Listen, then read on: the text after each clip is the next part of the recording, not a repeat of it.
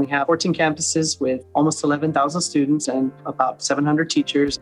It is a very family-oriented school district. Every year we have anywhere from 30 to 50 new teachers. We had a high percentage of teachers leaving the profession in our district. So we were training without getting anywhere with it. And so looking at the data and looking at what New Teacher Center told us they could do for us, it was a no-brainer. When we saw what we could do and where we could take it and what we could accomplish with New Teacher Center, it was, let's go for it. You know, they get it. They understand what we need. They understand what new teachers need.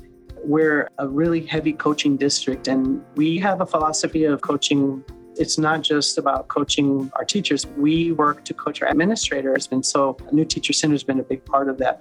Because as our administrators have learned the tools to work with their teachers, I've heard them using it with custodians, with instructional aides or cafeteria staff. When you get in a coaching mode and you get comfortable with it, you do it all the time.